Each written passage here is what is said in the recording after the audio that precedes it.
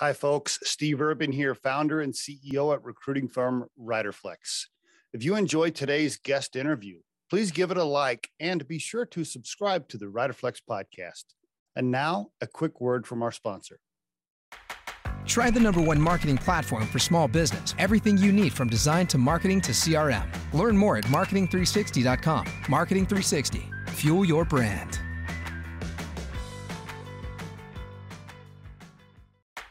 Try the #1 marketing platform for small business. Everything you need from design to marketing to CRM. Learn more at marketing360.com. Marketing 360. Fuel your brand. Joni Wolfswinkel on the Riderflex podcast. Hi, Joni. How you doing? I'm well. How are you doing? I love your studio. You're all set up. Very cool. Thank you. Is that in your Houston office, or where is that? It is in our Houston office. We have a little studio. We have obviously our podcast inside the Wolf's Den. So we record in here once a week. So I thought, hey, why not share this with you as well? Oh, I love it. I wish all of our guests came set up like that with the lighting and the mic and everything. It's great. I love it. Cool. Did you put that? You got the little soundproof, or not soundproof, but whatever that is, the little things that help with the audio on the wall, and you got a cameraman in there too. I do. And I was going to say, so my cameraman, he's actually in the background here, and he's the one that makes it happen every day. He's the one that kind of designed all this. So it wasn't me, it was him. Love it. Okay, so for everybody listening to this episode, this is what you need to do. Set up your little studio in your office with great lighting, great sound. It just makes a huge difference, doesn't it? I mean, it does. It doesn't have to be like super perfect, but gosh, just the lighting and the audio is just, yeah. And yours looks great. So appreciate you being set up. I love that. Thanks. Inside the Wolf's Den. That's your own podcast, huh? It is, yeah. So it's actually a podcast my husband and I have created, and it's about our entrepreneurial journey. So we have a lot of, entrepreneurs on our podcast. We obviously specialize in real estate, so a lot of real estate investors, and just try to provide as much value as we can to our listeners. Just like I love it. By the way, for everybody that's listening here, you can go to YouTube, Inside the Wolf's Den. I'm assuming you're on Spotify and all the audio stuff too. Yes, Spotify, Apple, YouTube, all of that. Okay. And what are you doing? Like one episode a week, a day, a month? What's your rhythm? So we do one a week. They drop every Wednesday. So yeah, check us out. We're pretty much on every major platform. Every Wednesday. Okay, very good. And it's you and your husband, Sean. Okay, he's the good-looking guy on there. I was wondering who that was. Yes, right. Yeah, that's my other half. Okay. And then you guys have guests that you pipe in via video. Sometimes they're in person too, or no? Sometimes they're in person. If they're in Houston, in the area, we'll have them come on in. Obviously, we like it when they come in. Since COVID, we've had to do everything remotely. So it's cool, but it's nice to have somebody here every now and then in our office. Yeah, absolutely. Right. It is nice to see people in person. Let me ask you, is it only entrepreneurs tied to real estate, or do you venture out a little bit? So we venture out a little bit. So we talk a lot about motivation too. It just depends on what we're feeling that week. Like, I just recently got done with the fitness competition. So I shared a little bit of my story with the fitness competition and what that all entailed, and how disciplined I had to be, all that good stuff. So it's a little bit for everybody, really. Okay. What was the fitness competition? What'd you do? So it was in September. So last year I actually had this goal where I wanted to be the fittest I've ever been. Right. And so I was like, all right, well, I'm going to do this thing. Well, I have to change my eating habits, and I have to probably hire a trainer. And I was like, you know what, if I'm going to commit to this thing, I'm going to go ahead and commit to it. And I'm going to sign myself up for a fitness competition. Wow. So I signed myself up for a bikini competition that was done in September. What? Yeah, it was totally amazing. I mean, it really showed like how disciplined and focused I could be. It was great. It was great. I loved it. And my husband was he's like, I can't do this anymore, Joni. I can't have chicken, rice, and vegetables every single day. I can't do this anymore. But the experience was awesome. and it really showed like how disciplined I could be. So I think awesome. I think when you share stuff like that on your podcast, it's great. I think listeners love the personal touch. By the way, was Sean, is he working out every day too, or he's not? He is now. Yeah, he's working out every day. I mean, he's not as crazy as I am, obviously, but he's got his rhythm too. So I think that's part of it.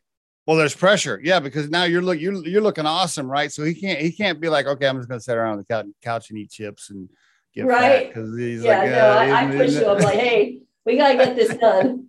5 a.m. We got to get this done.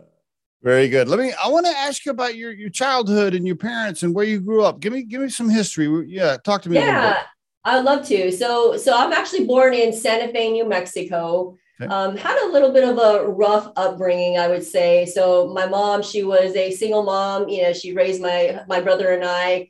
And my father left when I was 2 years old. My mom basically said, hey, you're out. He was a heroin addict.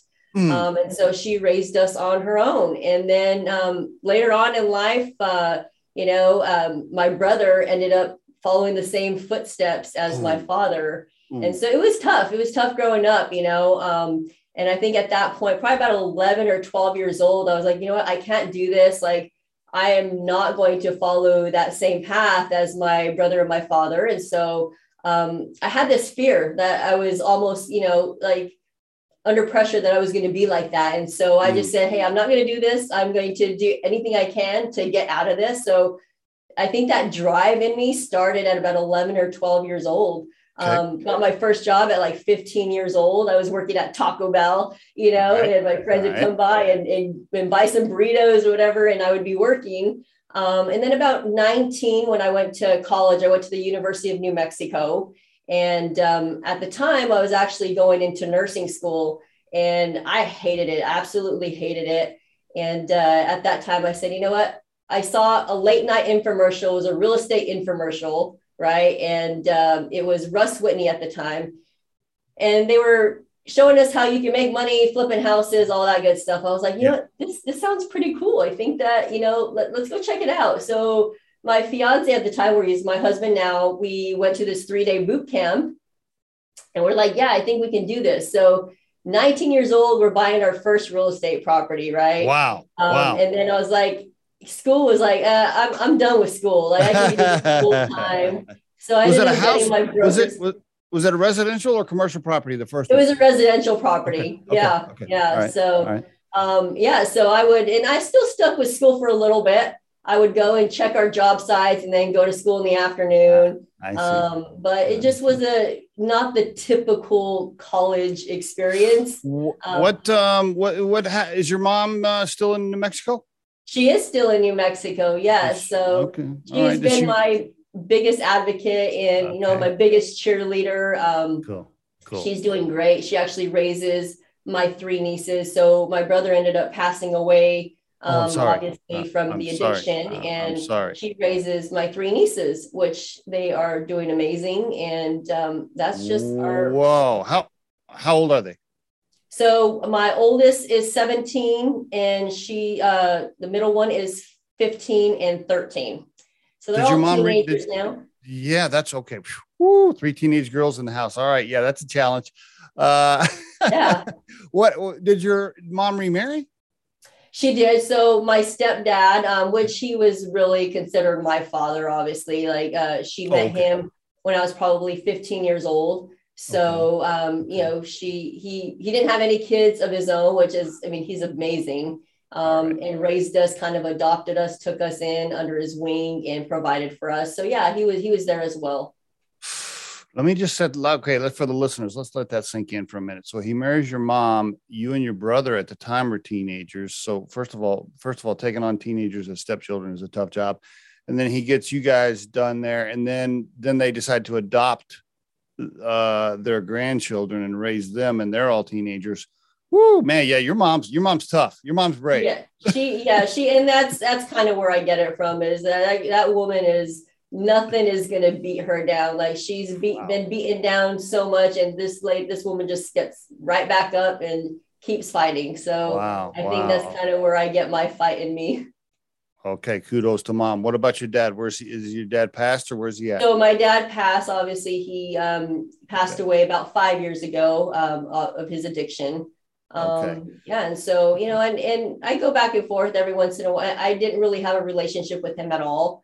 Didn't agree with obviously how he treated my mother, and so I did finally show up to his funeral when he did pass. Just to give my peace to the family and whatnot. But you just never forget those memories, right? Does it have an effect on you now as an adult with wine or alcohol or cannabis or any other recreational drugs? Are you super sensitive about that now? How did that shape you? I'm just curious. Yeah. And, how it shaped me. So friends or, colleagues that talk about it and kind of loosely, like, that sometimes gets me upset. I have a totally different I don't agree with it at all. And so, yeah, I do drink occasionally and whatnot, but as far as like the drugs go, like it really scares me, like that's just something that I have never, ever even touched in my life, because seeing what my brother went through and seeing what my father went through, I didn't ever want to touch it. So I was a scaredy cat when it came to like my friends, everybody, I'm sure, like when they're younger, you experiment with things. And I was always the one to, I'm not going to follow you. Like, I'm not a follower. I'm leading my own way. And, and I've just always been like that. I've always stayed away from it. Very good. How did you meet your husband?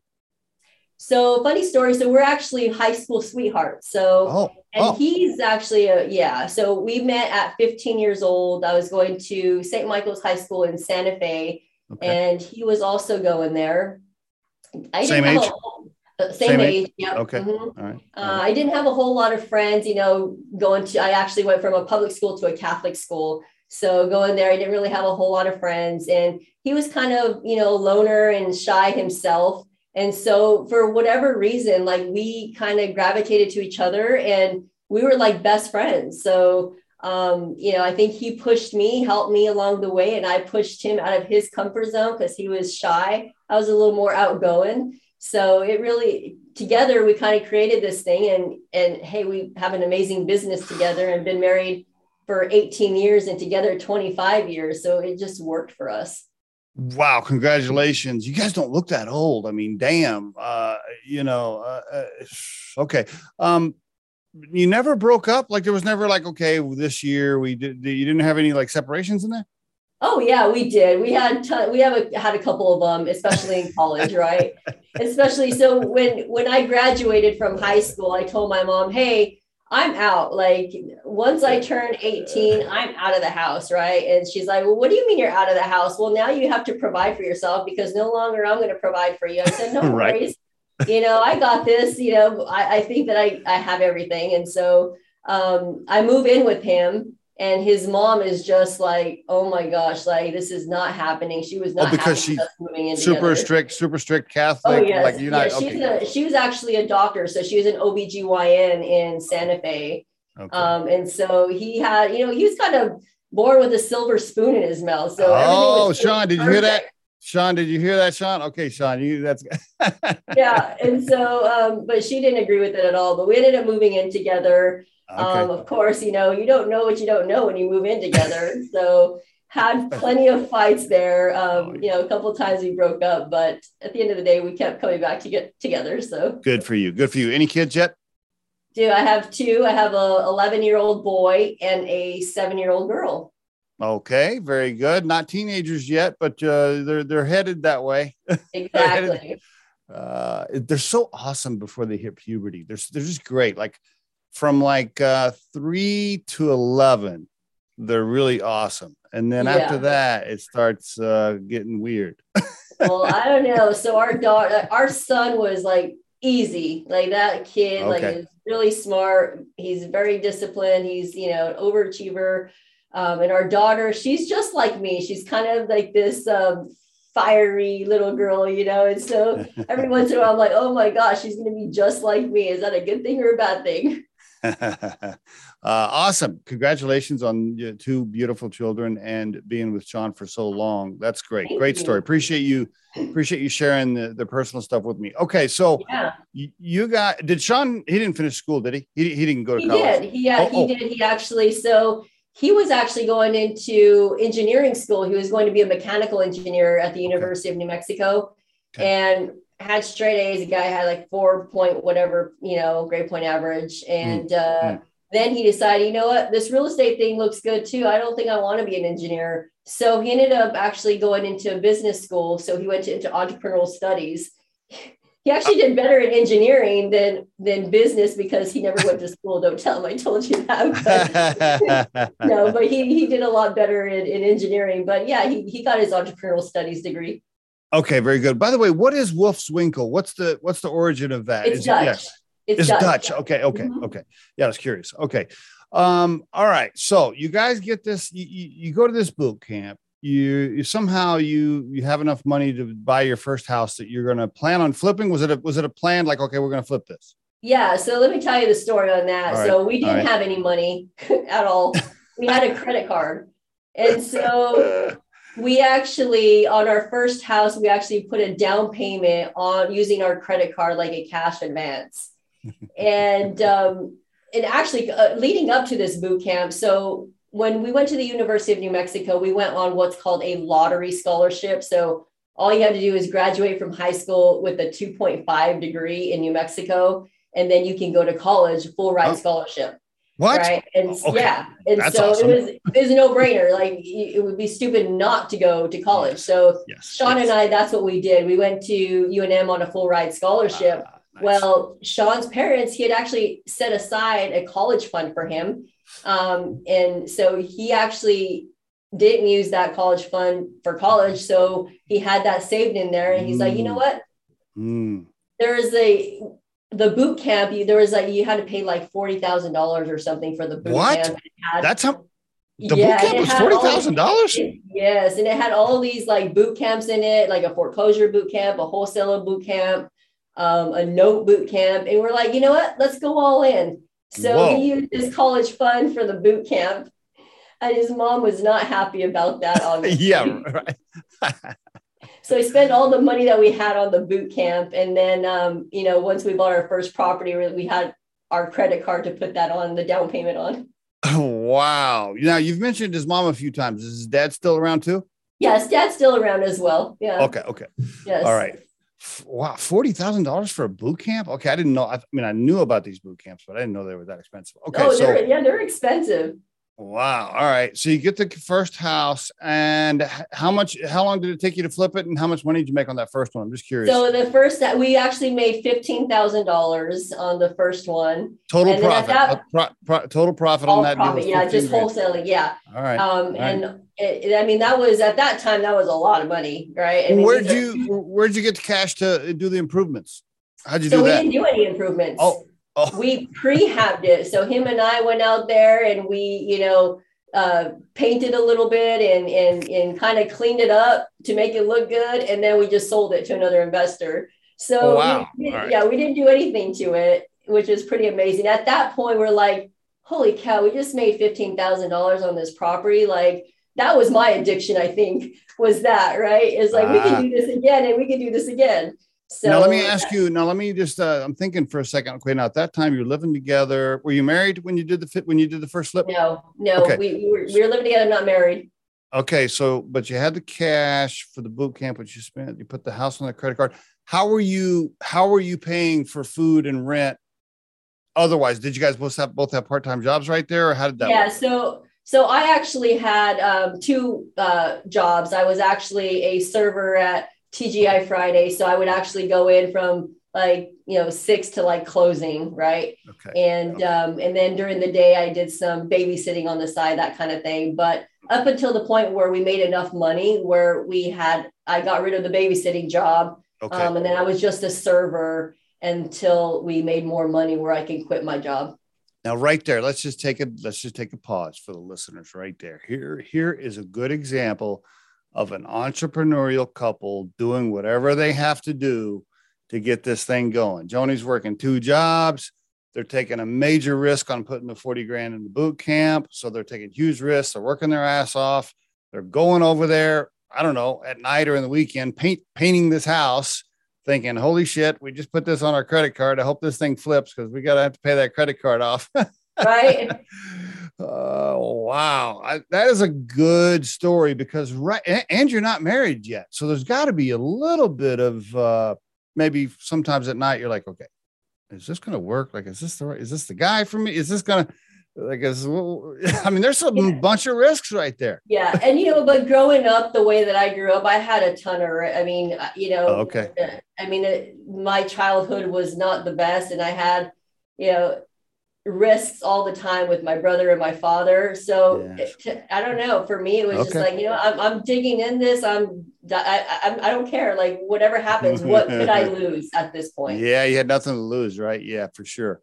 Yeah. That's such a cool story. Okay. Now jump us forward a little bit. I know it's a longer, how you got it built up because you guys been doing this. How long have you had the business?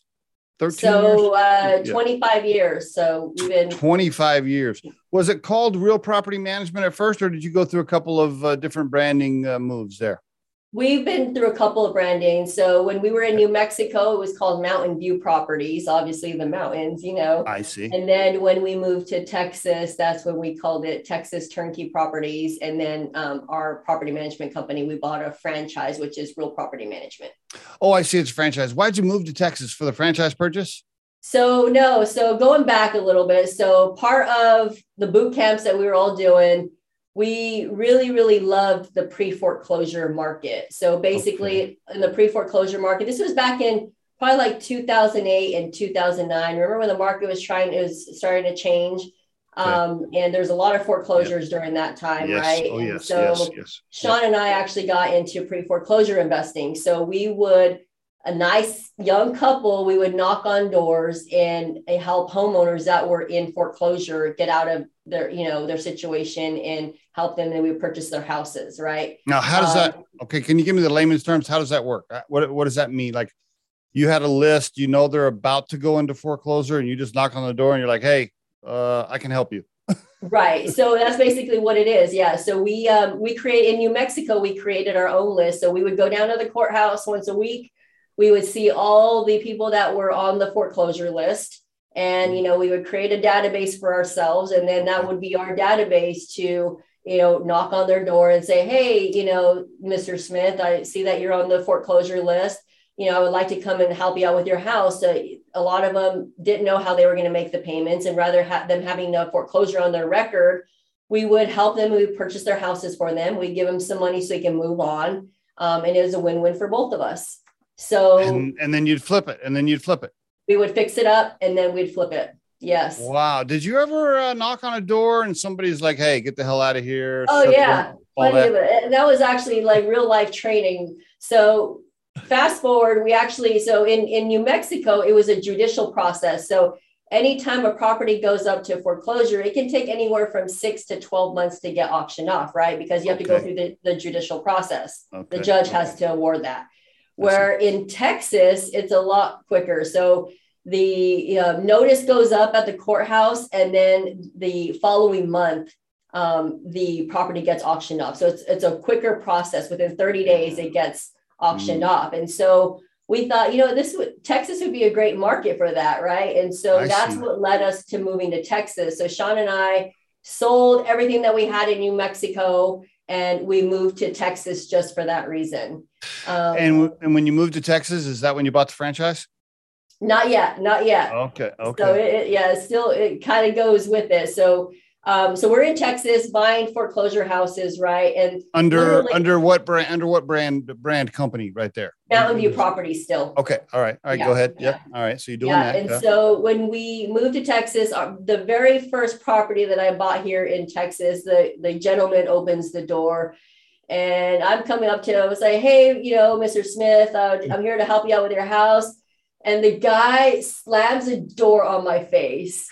Or he's like, and then he opens it up. He's like, you have the audacity to knock on my door. And my face just froze. I was like, what do I do? So yeah, there was plenty of people that, but at the end of the day, like, the really good ones, we were able to help out in their situation, and we knocked on lots and lots and lots of doors. But it was, and that was the primary revenue driving activity, was getting those lists, knocking on the doors. That was your main revenue driver. We did that for probably a good 10 to 12 years was pre-foreclosures. Right. And on average, could you flip it just by buying it, or you always had to invest a little bit in it, like paint or carpet or whatever? Yeah, at that point, you actually would do a rehab of, cosmetic rehab, paint, carpet, tile, make it look nice for a retail buyer to buy. Okay. And of course, when you moved to Texas, you had to find all new guys to do that stuff for you. You had all to find new vendors. Yeah. Vendors. Nobody. Yeah. So it was a bit, but we did it. Because correct me if I'm wrong, and I'm not a real estate expert by any means, but having great vendors, reliable people that like, hey man, this house needs a new roof, or hey, they need new carpet, or hey, the basement, I want to redo the basement on this one. Like having a team or a couple of vendors you can really depend on, that's critical, right? Yeah, relationships like that. I mean, it is critical. I'll give you an example. So my rehab crew has been with us since we moved to Texas in 2005. They're still our rehab crew, right? Okay. We used to actually buy properties in Austin, Texas, and Shreveport, Louisiana. Our guys would actually drive down to the city that we were buying in. They would live in the house and fix it up until we finished it. These same guys. Interesting. And you're still using the same outfit, using this. So, I mean, it's crucial. These vendors, if you need something, they're on top of it. So yeah, it's crucial to have relationships. Okay. Now you're doing this, and then what happens? Walk me through. So right about 2008, 2009, I guess that's when the market started to change, and I was getting ready to get pregnant. Right. And so, Sean and I were talking like, hey, like we can't be flipping houses for the rest of our lives. We got to do something else. Right. It was harder and harder if we put a house on the market, it was taking longer for it to sell retail. Inspections, going through the inspection process was just, a nightmare for new homeowners, that kind of thing. And so we had been approached by some investors that said, hey, like, if you have a property that you would help us fix up, then we could, rent it out. And then would you guys manage it for us? And so that's actually residential or commercial? Residential. Yes. Okay. Residential. Right. And so that's kind of where the concept came up with turnkey investing. And so Sean and I were like, yeah, well, this could work. I mean, if we fixed up the property, we could sell it to an investor who wants to keep it as a rental, and then we can manage for that investor. And so we said, well, what's the worst that can happen, right? Because him and I are just like, we'll just dive into anything. We're like, what's the worst that can happen is that we have to hold it ourselves as a rental property, right? And so we did our first one and we sold it to an investor, and it worked out great. And so we created this property management company out of nowhere, just by the investors that we were selling the properties to, because they needed somebody to manage the investment for them. So let me pause you right there. So the business model then is they're calling you saying, I want to invest in this property. And you're saying, okay, my vendors will fix it up, and you have your vendors fix it up, and you have a little markup in there, I'm sure, to make a little bit of money after you pay your vendors. And then they start paying you monthly to manage the property after that. Correct. So once they close and buy the property, then they turn it over to us to manage it. So not only are we making a spread on the turnkey side of it, right, when we sell it to them, then we're also residual income on the property management side. When you sell it to them, so you have to buy it first and fix it up and then sell it to them? Correct. And that's kind of was appealing to them, is because they didn't have to have any skin in the game, really. We had all the risk, because we were the ones that were buying it, fixing it up, and then we would sell it to them when it was already rehabbed and everything. Did they find the properties and tell you which ones they wanted you to buy? Or no, we found the properties. Yeah. I see. Yeah. Okay. All right, cool. So now you got this business. It's rolling along. And now you're like, oh, we have a property management company. Exactly. But we had no clue what we were doing on the property management side. I mean, we had the investment side of things, but we had no clue what we were doing on the property management side. We were actually doing things on Excel spreadsheets Yeah. on, and it was a mess. And so we thought, okay, we need to do something, right? I didn't want to reinvent the wheel again.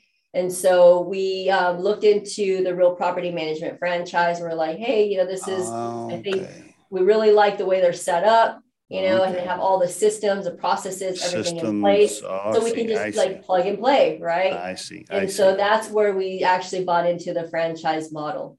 Okay. And how big are they? How many franchises do they have? So they have about 350 franchises, nationwide. Okay. And we've been in, I think, 11 years now. And now we have this really cool model where we sell turnkey properties. So we manage about 1,500 properties between two different markets. 1,500. What are the two markets? Houston and what else? Houston, Texas, and Albuquerque, New Mexico. Oh, so why'd you pick Albuquerque? Because you wanted because that's kind of where our roots are, right? We were born and raised in New Mexico, and so we still knew that market pretty well. And so we thought, hey, let's. We have a lot of investors that want to diversify into different markets, so we want to have another market for them as well. Okay, now you've been in it for 11 years, so it must be okay. Because some franchises are better than others. But you guys were you were owners, right? You were entrepreneurs basically your whole life. And then all of a sudden you had to answer to somebody a little bit. I mean, I know owner of franchise is still kind of like owning your own business, but they can still call and kind of tell you what to do, kind of. How was that uncomfortable at first? Actually, it wasn't at all, because it was actually a startup franchise. So it wasn't like they were down our throats or anything like that. Okay. So we actually are one of the flagship franchises. So we kind of led the path. So they would come to us for advice and whatnot when they would, restructure things. And so, it wasn't really, it was a startup. So it wasn't like that. Did you call and tell them hey, since we're a flagship and I help you build this thing, then your cut is lowered now. I pay you less than all the rest of the franchise owners. I wish. I wish it worked like that. Do you and Sean have other LLC, you got other side business going on? We have 5, obviously we're serial entrepreneurs. So we have 5 businesses. We have, obviously our property management companies, our investment company, right? Okay. And then we have a plumbing company in Albuquerque, Mr. Reuter Plumbing of Albuquerque. And Mr. Reuter. So it's a service. You don't use that. Do you use that LLC to service real property management or no? Yeah, we do. They service our plumbing in Albuquerque. So you're building your own vendors. Yep. I'm building my own empire over here, right? Okay, plumbing business. And do you want to call that out? Do you want to what's the URL for that? Mr. Reuter Plumbing of Albuquerque.com. Okay, they're very good. Another shout out for the LLCs. By the way, RiderFlex now gets 10% of everything you earn from this point on since you were on the podcast. So I just want to make sure you knew that. What else you own? What else you got? So the coolest part the last one that I own is actually pretty awesome. So I own a virtual assistant company. And are you familiar with you're probably familiar with virtual assistants. Oh, yeah. We also call them remote team members, right? Okay. And so one of the biggest reasons why we've been able to scale all of our companies is with the use of virtual assistants. So we have 30 virtual assistants that work in our companies, in every different company, all based out of Mexico. Okay. And we have been, it's been great. We've been able to, stay lean and be profitable, all that good stuff. And so we had other companies come to us and say, hey, we need you to help us, service we need to find VAs. And so we started a VA company out of Mexico. So that was pretty awesome. Do all of your LLCs or S Corps, whatever, roll up into a parent organization, or you keep it separate? How are you doing that? We keep it separate. Every entity is separate. Okay. And do you and Sean have it split hey, you oversee this one, he oversees that one, or do you teamwork all of them, or how does that work? Working together for that long, obviously we've been together for 25 years. So you have to find your role within the company, right? And so Sean leads the build to rent, our investment company.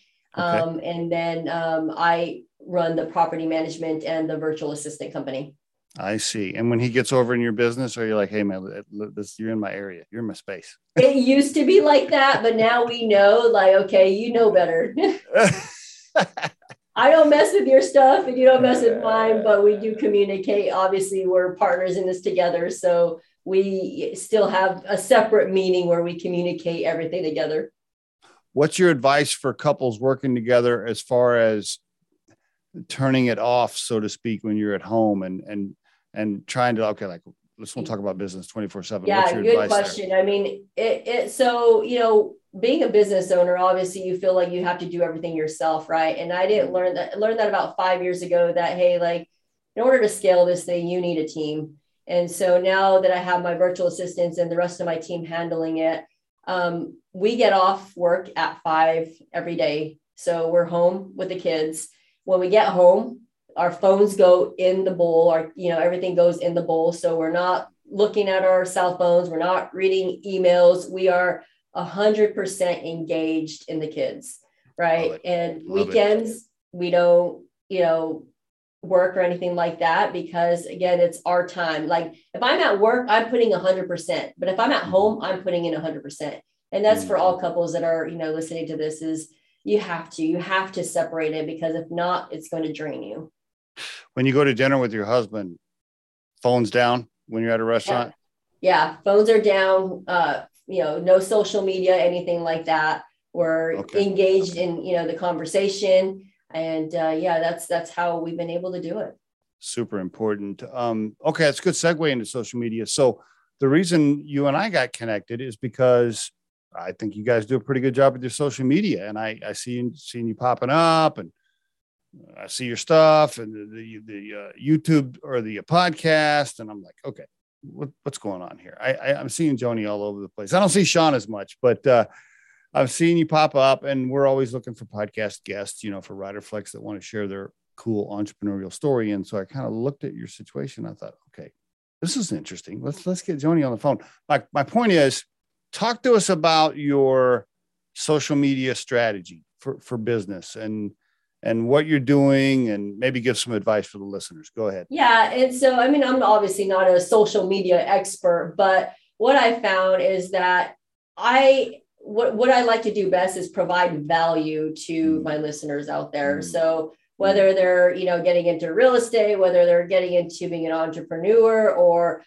just being a woman in business, whatever it is. So every day I try to make an effort of recording some kind of content for my listeners. Right. And I use that as the social media to post in.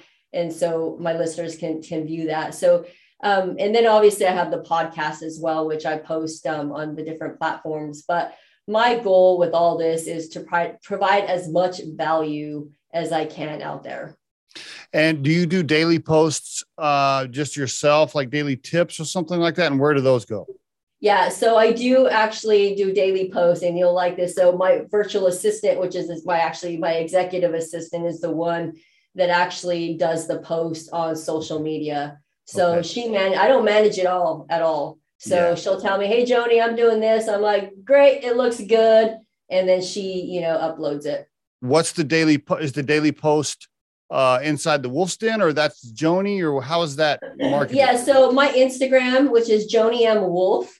And most of that is inspirational, motivational stuff throughout the day. And then I have my Facebook channel, which is Joni M. Wolf Swinkle, which I post my podcast and video content that I shoot every day. And then why aren't you putting those on LinkedIn every day? I do put it on LinkedIn as well. So it is on there, but it's only on my business pages on LinkedIn, obviously. It's only on the business page. I see. It's not okay. Because I was going to say, I was looking at your personal LinkedIn page, and you're not posting there. Yeah, I don't post as much on my personal page, but all of our business stuff is posted on there. Okay, very good. So I think what I heard you say is social media can be great to market your business, but the key is to make sure you're providing value for the listeners so they can learn something. Absolutely. It's got to be value. Yeah. It has to be, right? I mean, I totally agree. Couldn't agree more. And I think that's a good lesson for anybody listening to this episode. Like if you're just posting shit to get likes because you want to spark a conversation on some hot topic. I mean, that's not really providing value. I mean, you want to give something to the listener they can learn from and give them a reason to return, right? Absolutely. What are your thoughts on CEOs for companies going on social media and picking sides on hot political, social topics? And, what are your thoughts on that? I don't get very political. So, anytime I see political stuff, I'm like, scroll, like I don't get into that mess because I know it upsets people. And so I kind of stay neutral is my advice. Yeah, I personally think that's best when you own a business. Because first of all, you don't want to piss off your clients or your customers or your vendors or your employees, right? Because everybody's entitled to an opinion, right? Whether it's right or wrong, you might not agree with it, but it does no good to, bash anybody and be vocal about it. And you can if you want, but I like to stay neutral. Do you think your Instagram page drives some revenue? I'm sure it does. It does, especially because we post a lot of like property management stuff, and property management is kind of local. So okay.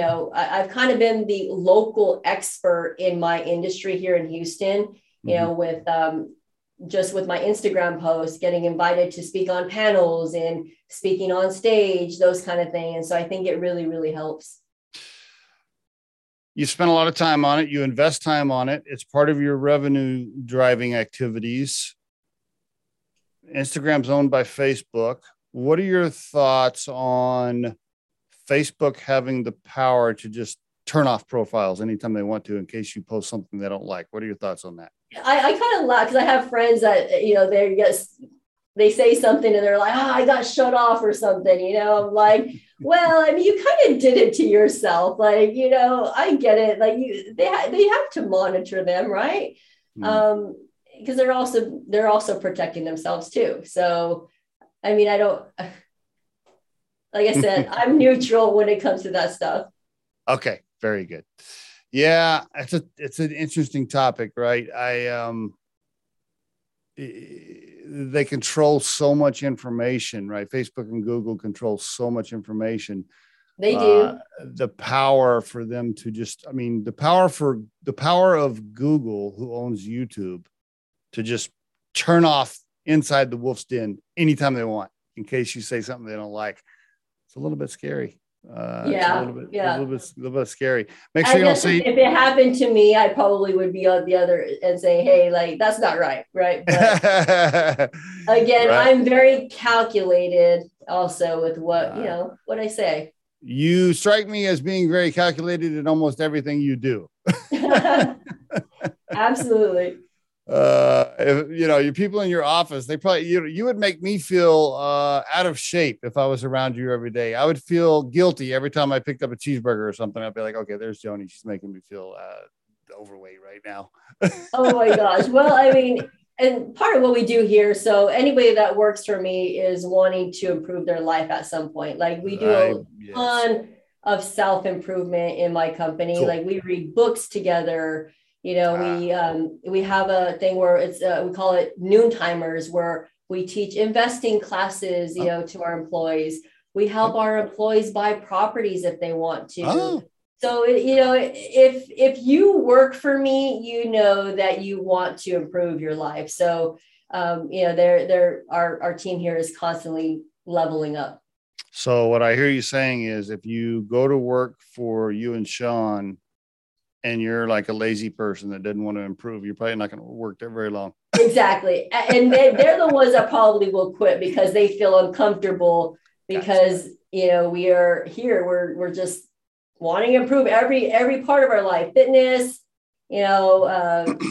self-development, like reading books, all of that. We're here to improve. Do you tell people in the interview, you say, hey, look, this is our culture. Let me tell you about our culture. You tell them. When they come in for an interview, we show them what, this is who we are. If you're uncomfortable with that, it's probably not the place for you. Exactly. Yeah. How many employees you got?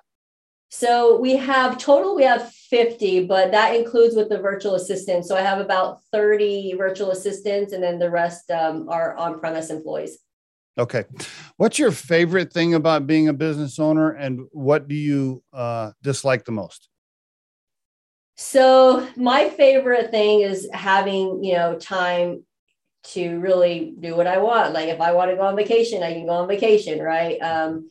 And I think what I dislike, and I think I've learned to like it, I love leading people. I hate the drama of HR and having to, fire people and all that headache, but I don't do it anymore. I had to do it at one point. Obviously, as a business owner, you've done everything, but that was my least favorite, is having to deal with that. Now you have like a manager or something that handles the HR and terminations and all that. Yeah, we have a whole HR department that does all of that. So, which is cool, because then I don't have to hear about it. So funny. We're up to 24 recruiters now at RiderFlex, and we have a VP of talent acquisition who oversees the contractors, right? And I'm just now we're at a point where I just say, Marcy, just take care of it. You're the one that can tell you. I don't have to do it anymore. You can call and tell them they don't work here anymore. Exactly. Yeah. I can do it. I have, thick skin, but I don't like to do it. Yeah. The people piece is, it's interesting about employees, right? I always say the most inspirational part about being a company owner is the people that you have and the ability to change their lives and help them pay for a home and send their kids to school and give them a job. And that is a wonderful thing, but it's also the biggest pain in the ass when there's drama and all the rest of the stuff. Absolutely. 100% correct. Yeah. I couldn't agree more. So what's the plan for you guys? What are you gonna sell all this stuff someday? Are you just is it just a lifestyle business that's going to take you guys into your 60s, or what's the plan? So Sean and I, obviously, you can see that we're pretty driven, right? In start up new companies. And so I don't know at that. I think we'll keep riding, and we have a great little thing going on here, and it works well. And I'm too young to retire. So, I have my own rental properties. And so I think that we're up to like 50 rental properties in our portfolio ourselves. So I think I'll continue to, maybe pay some of those off, and eventually that'll be my retirement. But for now, I think we're just going to keep riding it along. I have two last questions for you because we're almost out of time. But before I get to them, will you tell us a good nightmare rental story? Tell us, like, I don't know, a really quick one, like this crazy ass renter that was psycho, and I don't know, something. Give me something. A psycho story. So let's see. Well, I'll tell you a hoarder story. So actually, I have a different one. Actually, it kind of leads into that though. So it was actually a lady that we bought a house from. She had like some illness or something, but she had no family member, nothing, right? And so she was living in the house by herself with no electric, no water, nothing. And this lady was a hoarder. I mean, you go into her house and it was piled up to like the ceiling of stuff. And so when I went out, I couldn't even get a vendor to go out there because they were so scared that they would, there was a snake in there actually, but they were so afraid to even touch that thing. And so we probably had hired maybe like 3 or 4 different trash guys just to help her trash that thing out. By the end of it, we had like 5, those big, huge dumpsters. We had like 5 big dumpsters to trash that whole entire house out. Wow. This lady was sitting in the dumpster, picking stuff out of the dumpster. And I'm like, I'm sorry. I had to like tell her, hey, look, like, and it's hard because she's been living there and these are her possessions. Right. But to get her out of that situation it was hard. And to see that house, it was so bad. Like, I have never been in such a bad house where, it just reeked and it was gross. Wow. It is a sickness, I guess, right? I don't know if it's a hoarders, I mean, I guess it's a mental illness, right? I'm not an expert on it, so I don't know, but it is a sickness of some kind, right? Where they're afraid of they might need it or whatever the thing is that you're tossing. Yeah. Interesting. Okay. Yeah, I bet you we could do a whole nother episode on crazy. Oh gosh, there's tons of stories I can tell you. Every day is a story. There's something every day in our industry. What you have? I'm sure you've evicted people. There's been all kinds of stuff, I'm sure. Oh yes, yeah. And in Texas too, like you have so if you evict a tenant, right, and say you get awarded the eviction at the courthouse, and you actually have to hire a constable, get a writ of possession to get the tenants out. But literally, the constable will get there and be like, all right, you have 5 hours to get your stuff out. If you don't get your stuff out in 5 hours, then our vendors are putting it on the curb. So I mean, it's. Have you? There's Texas. There's probably some emotional. Have you ever had a situation where the constable? Do you go with the constable? Have you ever shown up and been there when this is going down, or no? Yeah, I've been there. Yep. Have you ever had that situation and then like some lady opens the door and she's got like 3 little children and they're all malnourished and you're like, okay, I'm kicking this family out, and then you're having an emotional reaction about it? Has that happened? So let me tell you a story. So I had during COVID, where eviction moratorium was going on, you couldn't evict tenants even if you tried, right? I mean, it was tough. And so something that my company did, and I led that, was we did a cash for keys. So basically we would, because I had tons of experience, negotiating and I mean, I knocked on pre-foreclosure doors for a decade, right? And so what I did was a different strategy, which a lot of property management companies wouldn't do, is I would actually go door to door knocking on these tenants' houses and be like, hey, look, like, I understand your situation and I understand it's not good for anybody, but at the end of the day, you're going to be evicted, right? And so rather than you having an eviction on your record and you having to go through this process and it's emotional and you having to get kicked out by a constable, all of that, why don't you let me help you out? And I will give you a portion of your security deposit. That way you can use that to go find something else.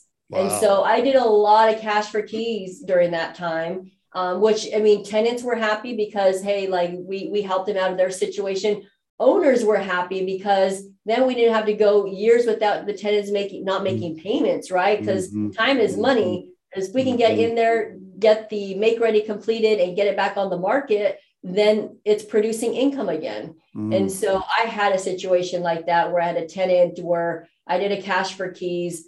I went in there and she said, yeah, Joey, let's go ahead and do it. I'll be out at noon. I come at noon and still nothing has moved. And so I'm like, hey, look, like you told me to come back at noon. And so had you already given her the cash? No, not yet, because that's the agreement. The agreement is that they have to broom sweep clean the property and it's got to be a totally vacant and hand over the keys before they get their money. Okay. And so I come back at noon. I'm like, this lady's not going to move. So I'm actually physically helping her pack her stuff, and, helping her box up her stuff and put it in the U-Haul. Took me hours and hours. And these kids, they're small children, had no clue what's going on. They're probably like 2, 5, and like 7 years old, putting their stuff in, trash bags. It was sad to see, but at the end of the day, like they got money out of it and they weren't evicted from the property. So yeah, you see a lot of that. Well, it sounds like you're working hard to try and help people in that situation, which is great. So you're doing everything you can to help them, which is wonderful. Right. And it's not ideal for anybody, right? But at the end of the day, it's what's best. Understood. 2 final questions. I know we're almost out of time. If you could, well, let's see. What year did you graduate college? I know how old you are. I can just do the math, right? So how old are you? You can just, you got your year that you graduated. I actually just celebrated my 41st birthday on the 8th. Oh, wow. International Women's Day. Yes. Wow. All right. Congratulations. Happy birthday. Thank you. If you could call the 19-year-old and tell her anything now, based on what you've learned so far, what would you tell her? What I would say is that no matter what background you've come from, no matter, where you're at in life, like push yourself to do what you want to do and be the best version of yourself. Right. Because I think at the end of the day, us as women, we have challenges and where, we have to be the perfect mom and we can't go work out in the workforce and that kind of thing. And I think that, that's BS. Like you can do anything that you put your mind to. Right. And that's kind of why I wrote my book. I wrote this book last year. It's one of my big aha moments, right? It's The Choice Is Yours, Balancing Success as a Wife, Mom, and Entrepreneur. Can you hold it up to the camera? Can you give me a closer shot in the camera? Can you scoot up just a little bit or no? Oh, yeah. Yeah, there we go. Let me see. That better? Okay, the choice is yours. Okay, very good. Is it on Amazon? Success as a wife, mom, and entrepreneur. So It shares a lot about my journey, where I've come and overcome and choices that I've made in life to get me to where I'm at today. So again, put yourself out there and, don't let fear hold you back. Is it on Amazon? Can you buy it on Amazon? It is on Amazon. Mm-hmm. Okay, very good. And did you have a ghostwriter or you did it yourself? How'd you do it? I did do it myself. Obviously I hired an editor to help me, kind of structure it, but yeah. Self-published? Self-published. Oh, congratulations. Thank you. You got 2 kids, 5 businesses. You're writing a book. You're doing freaking bikini contests. I mean, I don't know. You are driven. Again, it's all about balance, right? And I have an incredible team. So I couldn't do what I do right now without my team. So congratulations, Joni, to you and Sean and all your team members, your family. Awesome. Congrats on everything you're doing over there. Really, really cool stuff. Thank you. Thank you.